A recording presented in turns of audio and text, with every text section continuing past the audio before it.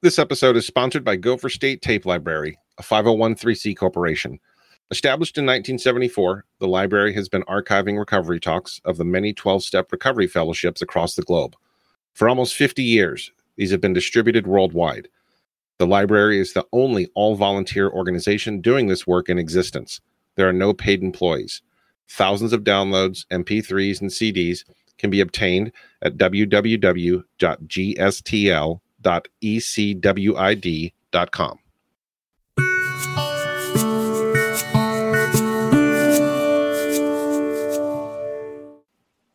The Gathering with Roger B. occurs monthly in Wayzata, Minnesota. Attendees are 12-steppers, those who have been affected by another's addiction, and some who are simply interested in improving their personal level of life satisfaction using a variety of spiritually based tools. It is also used as a tool for study groups nationwide. The Gatherings talks are generally tied to one or more of the 12 steps, but are always guided by spiritual concepts, principles, and ideas common to most faiths. Topics are drawn from a variety of sources: the 12 steps, many of the well-known wisdom texts, science, and other teachers that speak to a spiritual solution to life's challenges. Roger has been in recovery for over 40 years and has spent thousands of hours in service, sharing his experience, strength, and hope. He has created curriculum for treatment centers and leads workshops and retreats throughout the United States and Canada. Roger is a spiritual director and offers insight into spiritually based living skills that are relevant to all people, whether in recovery or not. So the disclaimer is this: I'm not appointed or anointed or endorsed or affiliated with any organization or group. This is just me speaking to you from my experience. The hope is that some of that's useful, or the discussion afterwards will be useful. That's why we're doing this. And so, having said that, I want to talk. This has been interesting lately because it's been coming up in all kinds of conversations that I had. And Carl and I and another guy, a couple guys, are going through with a friend of ours, Stillness Speaks by Eckhart Tolle. And it's brought up some interesting thoughts for me.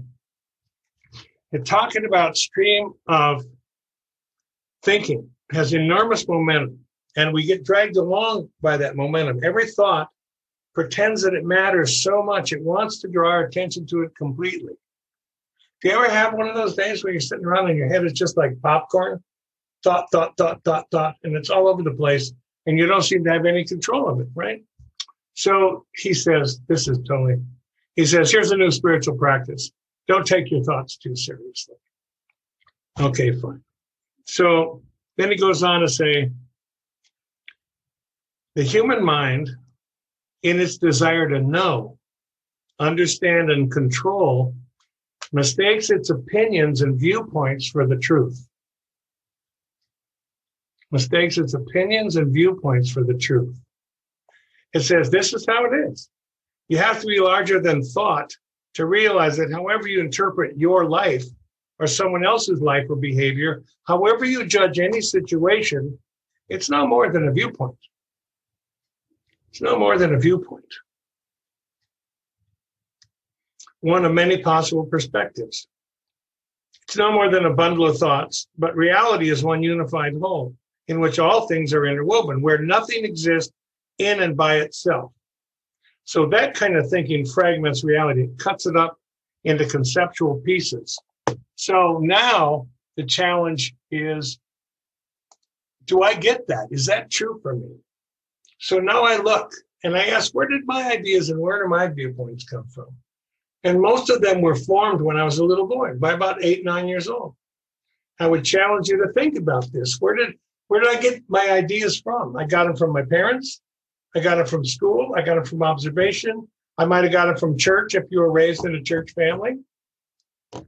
And it never occurred to me that there was another way to look at it. So I'm on the page. I'm totally on the page. I get it. That's my viewpoint. It never occurred to me that there was another way to look at it. And it never occurred to me that possibly I could be wrong. So the way I see it is the truth for me. And the problem we run into here is the way I see it and the truth for me doesn't serve me.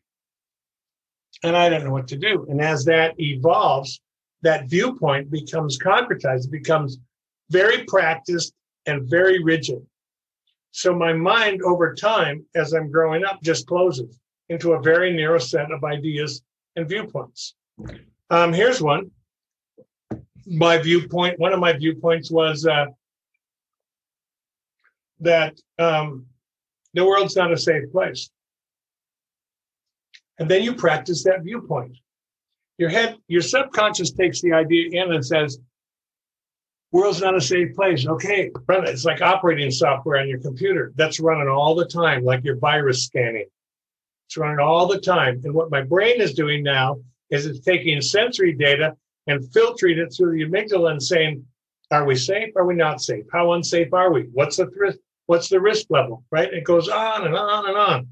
I don't know this is happening. That's just one little thing. But just taking that one idea, fear, I'm not safe.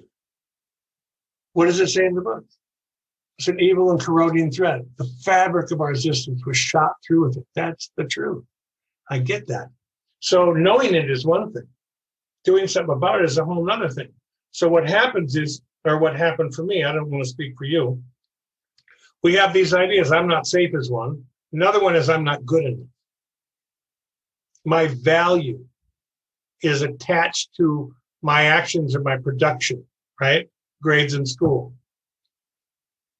ratings in gym. You know, here's the curve and here's you on the curve. And that means all these people are better than you. So this is happening when I'm way baby young.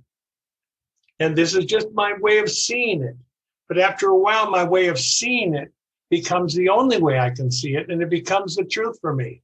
So now, look at, I was looking in the book. There's a whole bunch of examples of this. Here's one. In the doctor's opinion, the first letter to Bill, he's talking, his diagnosis is what? You're hopeless. That's a viewpoint. Then he says, he appears to recover. That's another viewpoint. Then ultimately, he says, you can trust anything they say about themselves. That's another viewpoint. The reason the doctor could change his mind is because he was willing to. But Bill couldn't change his mind. What happens to Bill? Here's the mind. A wonderful tool if used properly. If used improperly, it ends up running me through those filters. It owns me through the fear and the shame. It owns me. What are people thinking of me? Oh, am I looking good? Am I good enough? Do you love me now? Do you love me now? Right?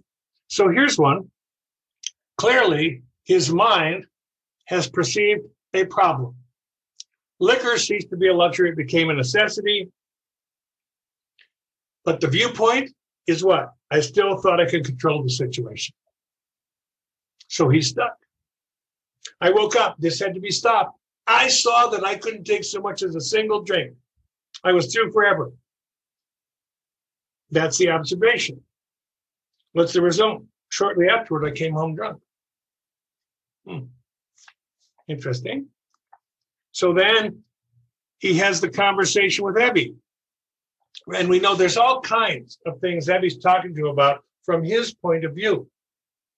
And Bill's willing, he's open enough to listen because he knew Ebby. So Ebby had some credibility with him. But as Ebby's going through ideas, Bill's running into his prejudice, his point of view. His point of view. And it needs to be changed. But he doesn't know that it needs to be changed. He's just banging up against that. What did I bang up against it when I got to AA? We would bang up, here's an idea. Can you change your point of view? Self-reliance isn't working. Here's a new idea. Can you change your point of view? Perhaps you're powerless. And maybe that's why you're living a life so manageable. Can you change your point of view? What's the point of view? The shift is, I admit. I allow in this idea, powerless. That's a change in my viewpoint, but not a change in my behavior necessarily. I don't know about you guys, but there were guys I drank with, and we used to toast to the fact that we're all alcoholics and we're probably going to die early. You know, we didn't even know what alcoholics were. We thought it was people who drank too much, right? So Ebby's presenting him with all his perception changes, all his viewpoints that got altered in the Oxford group. And that's what our challenge is. Can you change the view? Can you change the perspective from which you are looking at this? George Bernard Shaw, all progress requires change. And you can't change anything if you can't change your mind. Oh, that's nice to say, but the reality of it is much different, isn't it? Because I'm challenged with changing my point of view. Only I can change the way I'm seeing things. You can try and help me see it differently, but until I am willing to see it differently, there's no shift. There's no shift. And so you end up with a head full of information and zero change. A head full of information and slowly dying, or fast or rapidly dying. And you don't understand it. It's totally beyond my comprehension. So then they're talking, if there's a solution, there's a bunch of questions in there about attitudes. And the ability to not be able to change your mind, the end result is Bill starts showing up in hospitals. The doctor says, I think you have an allergy to alcohol. He likes that. So he changes his point of view to, oh, I have an allergy. But he doesn't know what to do with the allergy. So he's back in the hospital again. And the doctor's talking to Lois, and he's saying he's going to die in withdrawals or end up a wet brain in the psych ward. He's hopeless. Bill hears that. His response is fear, right? And it changes his viewpoint for a little bit. But the viewpoint was, I, self, don't want to lose Lois, and I don't want to die. I'm not ready to leave yet. And fear, what does he report? Fear sobered me a bit. But the viewpoint didn't change. And then he's back in the hospital the third time. That's when Ebby's visit to him comes to him. And he then, where's that? At the end of this thing. It's pretty interesting. Sorry, wrong chapter.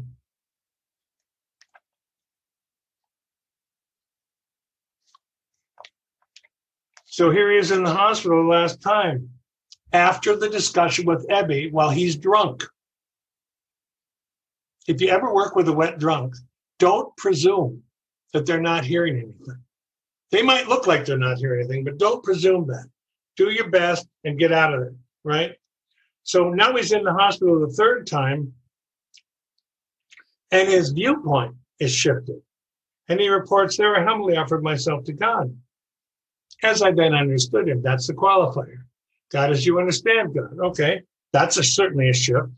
To do with me as he would. I placed myself unreservedly under his care and direction. I admitted for the first time of myself I was nothing, that without him I was lost. That's a viewpoint change, isn't it?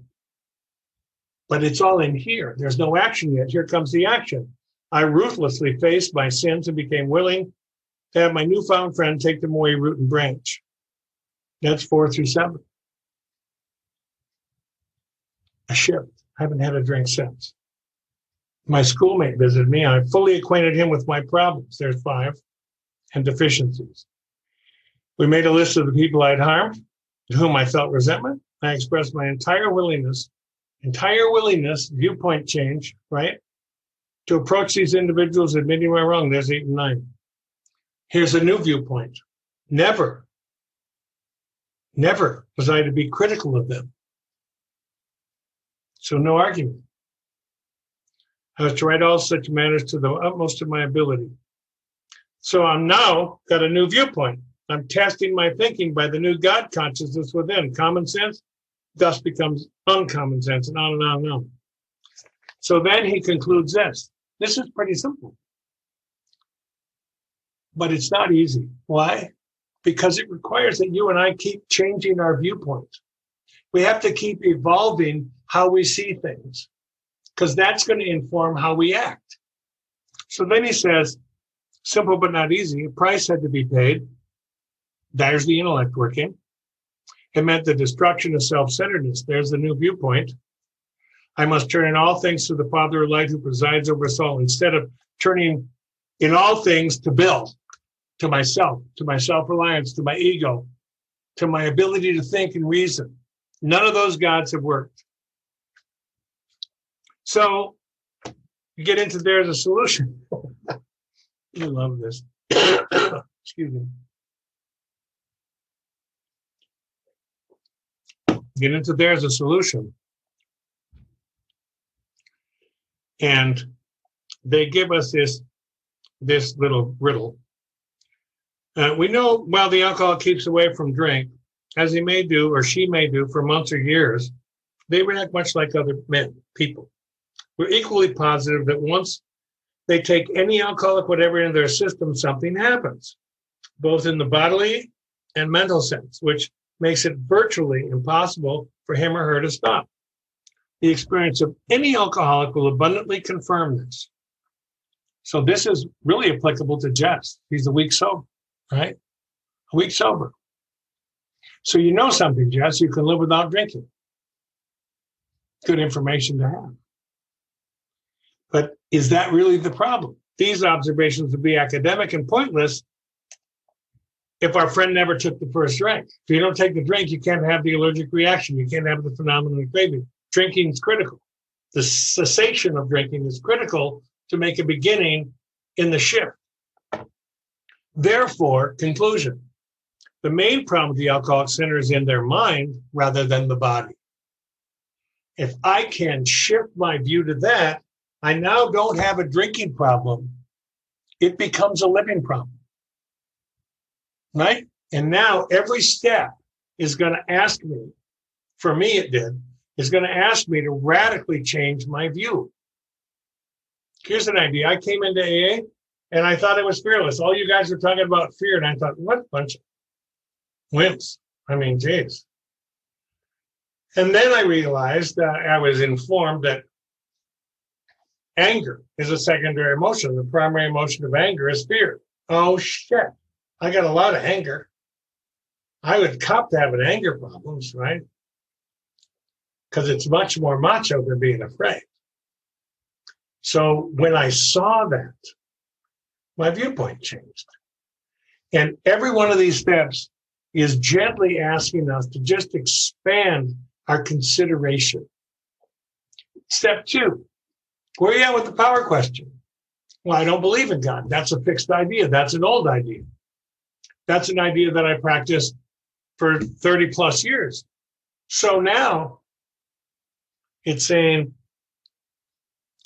well, what do you believe? And my fixed idea was this. My viewpoint was, let me tell you why I don't believe. And I had 90 good minutes of argumentation about why there is no God.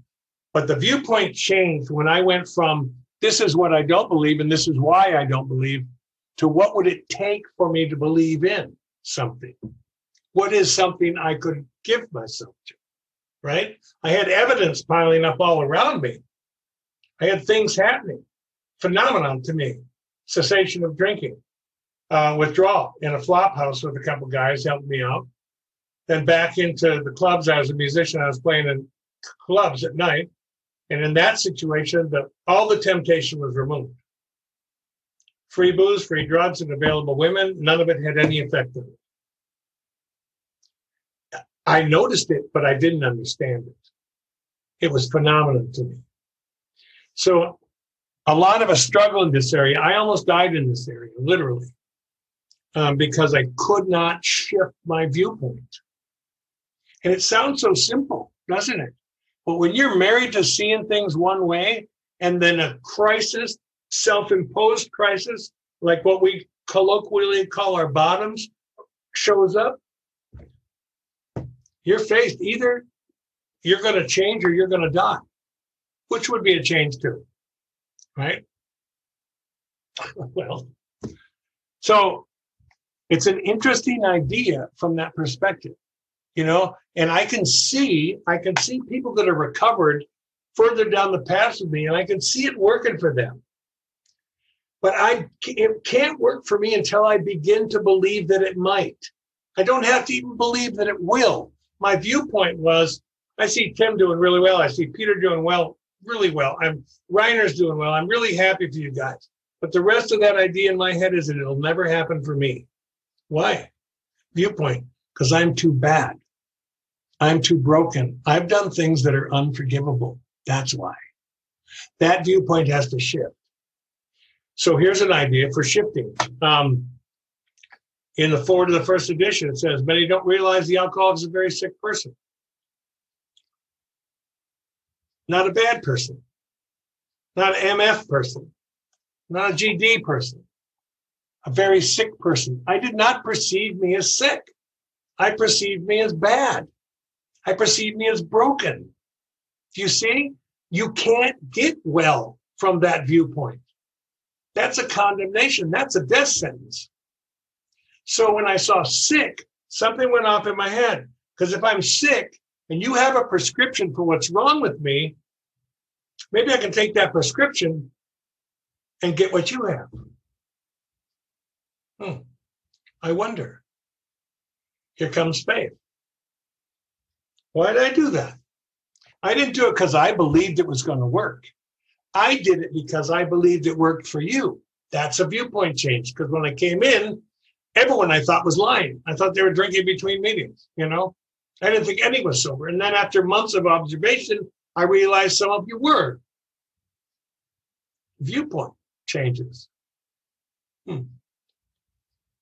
So I'm rolling with this, and it's a tedious process. The reason your recovery is slow is because I can't give up my viewpoint. I'm unwilling to change. If I'm unwilling to change, and I don't have to change completely, I just have to open my mind a little. The second step doesn't say you have to believe in God. It says you have to believe in something other than you. Can I do that? I'm not sure. What would that look like? I don't even know, because I haven't ever freed myself of my viewpoint to ask. So whatever those things I told you, the cessation of drinking, removal of the temptation, and then the third thing that happened was the obsession was removed. Sometime in the first 3 months, that voice had said, let's grab a drink. That just left. And I was so insane and I was so ill that I didn't notice it for months. So because of my experience, which was my own, those things I just listed for you, and my observational experience was I see you people changing. I see you going through stuff that life presents that I don't know how to go through, like a divorce, like a wedding, like a funeral, like losing a job, like getting a job, like being successful. I can't stand being successful, so I sabotage it. I blow it up. Why? Because I have a viewpoint. I don't deserve it. So when I decide I'm going for this, what I'm really deciding is I'm going to change the way I'm looking at it. I'm going to change my viewpoint.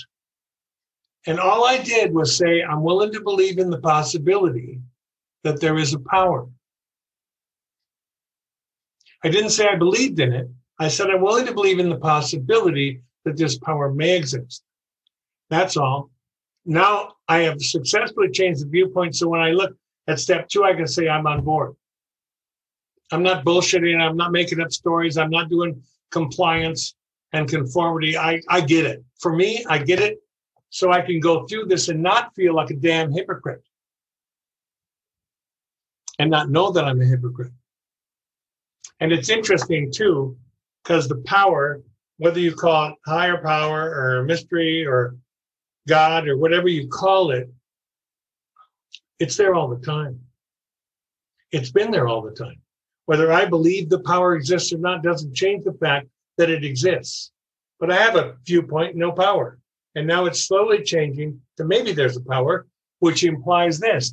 I'm not the power, which informs the first step. You're powerless with the substances, and you're also powerless to manage your life. It's not that your life was unmanageable because of the substances, although it was a contributor, right? But now I'm sober a week, a month, 6 months, 9 months, a year, 2 years, and my life is getting more and more unmanageable. So apparently the booze wasn't the big deal. It was a front line issue, but it's been addressed. Jess, it's been addressed. You're not drinking for a week. So I know this. I broke that addiction. But here's the problem. The real problem is we're addicted to our viewpoint. We're addicted to our thinking. And here's the big problem inside of the big problem, which is I identify my thinking with me. I think I'm my thinking. Oh, shit. I'm sleeping with the enemy. I am not my thinking. I'm the experiencer. I'm the thing that's experiencing my life. And I'm learning how to watch my thinking. Carl and I were sitting with Joel, and he was talking about when he learned to meditate, he'd watch his thinking. And the way he separated it out was he said, past tense, future tense, past tense, future tense, whatever the idea that came up. And he used that tool, past tense, future tense, to realize how little time he spent here and now. And that's what the brain wants to do. That's what the ego wants to do. That's what the false self wants to do. It wants me to get distracted, shiny object. Oh, what's she thinking? Oh, what's she doing? Oh, what about my job? Got a new guy at work. Oh, shit. And just threat levels all over the place. It wants to keep me in that place so it can control me. And the control mechanism is fear and shame.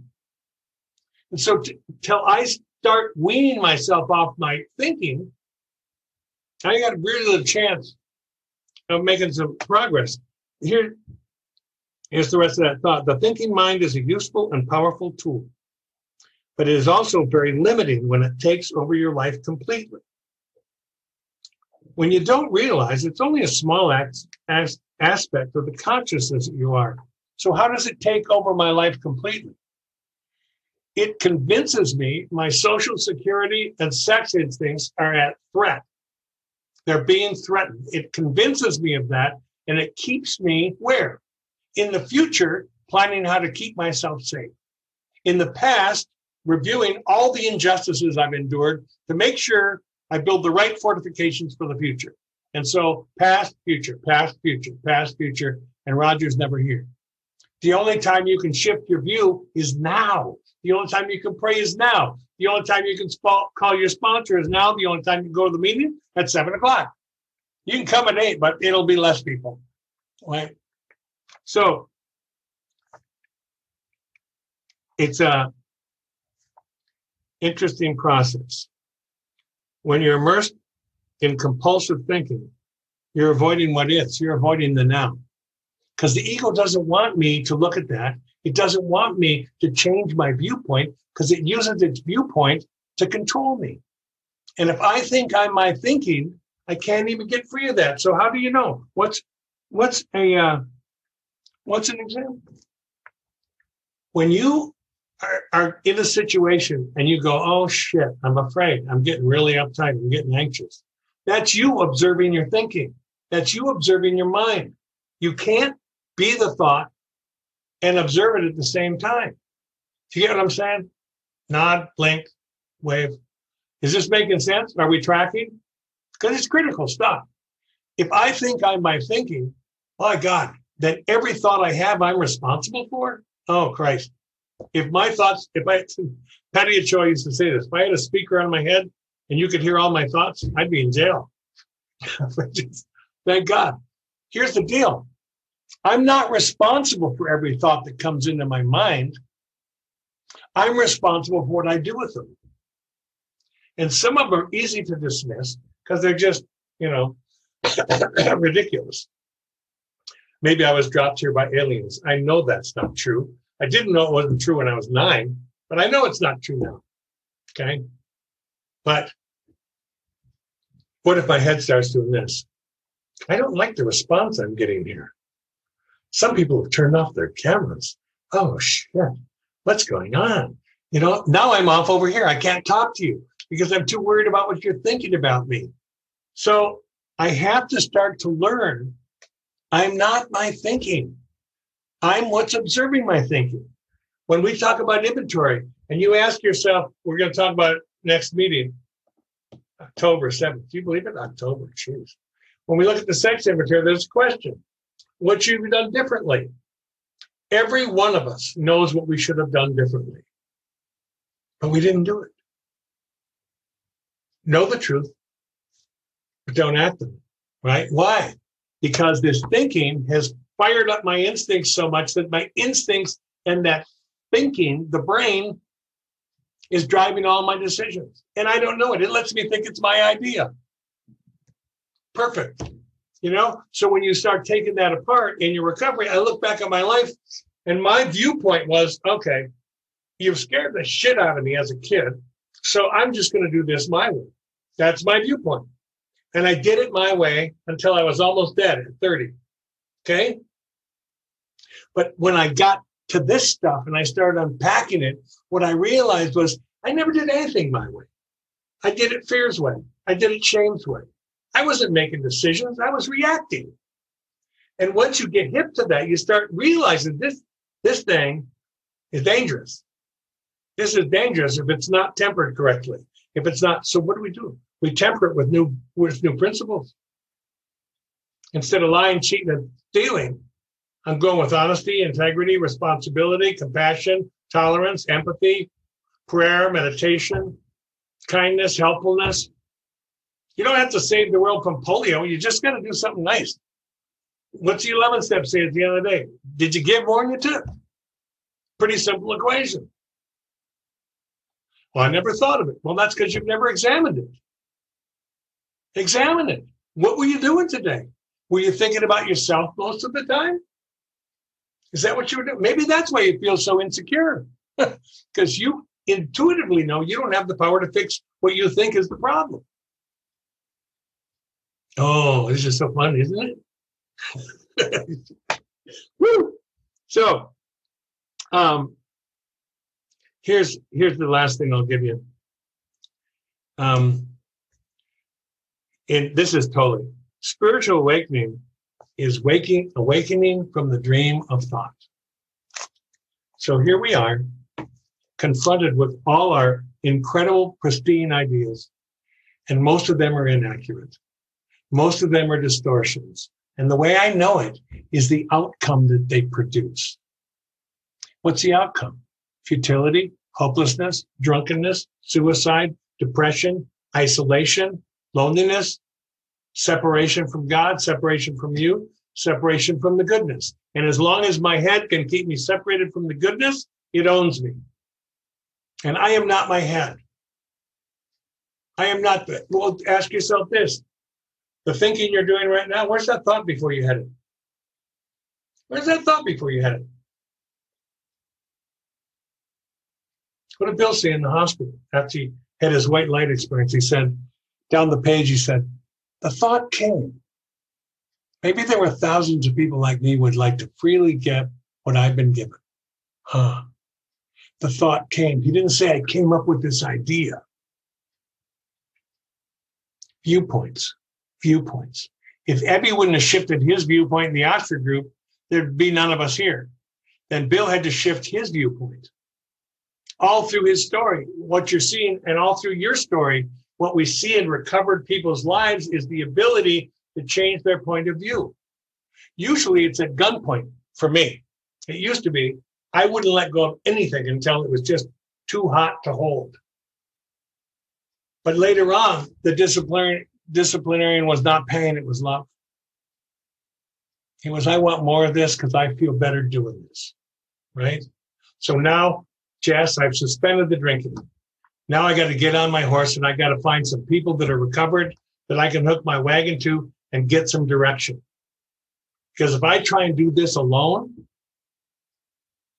I got slim to none chance of pulling this off. Because I'll get sucked right back into my thinking. And I need to understand I'm not my thinking. I do understand this. I need new thinking. But to get new thinking, I have to let go of old thinking. And that's a problem because I am totally identified with my thoughts. But it's the way I see it. Well, there's an infinite number of possibilities to see anything from. I don't know that. So now I'm just trying to back up, teach me, show me. And then I run into these snags. You're going to make a decision? Yeah, I'm going to make a decision. Well, then you should be doing an inventory. Oh, you're not doing an inventory, but look back at 1, 2, and 3 and see what you missed. Because once the decision is made, the decision is I'm going for it. That's 4 through 12. And I need to be making steady progress because every one of these steps and every one of these ideas in the steps are going to demand that I change my viewpoint. Sometimes drastically, sometimes just a little bit is enough to make some headway. I just need to make headway. That's why they say progress, not perfection. I'm growing towards perfection, which I'll never reach. But all I need to know is I'm getting better. At least I'm not waking up in my own puke. Let's start there. At least I'm not waking up in a jail cell. At least I'm not peeing my pants. Okay, good. Now, could you lie a little less? I don't know. That's radical. Lie a little less? Oh, I'll lie a little less. But there are certain things I have to lie about because I'm wedded to having you think about me in a certain way. And all of that's going to change if I just, to the best of my ability, not perfectly, just to the best of my ability, my honest gut level ability, address the questions in those steps. And when I have a question about the step, I've got to find a source I can talk to who can help me, who can straighten me out a little bit, who can give me some insight. Oh, I never thought of it that way. You ever had those conversations with your sponsor? You come there and you got your undies in a bunch, and after 20 minutes of talking, you go, oh, I never thought of it that way. Oh, interesting. I'll close with this. Before you speak of peace, you must first have it in your heart. So this is Francis talking to his monks. So before you speak of recovery, you must first have it in your heart.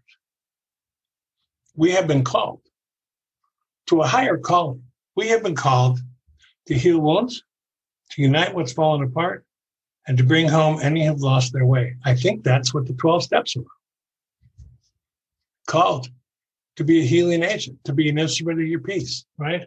To be a positive in the world rather than a destructive force.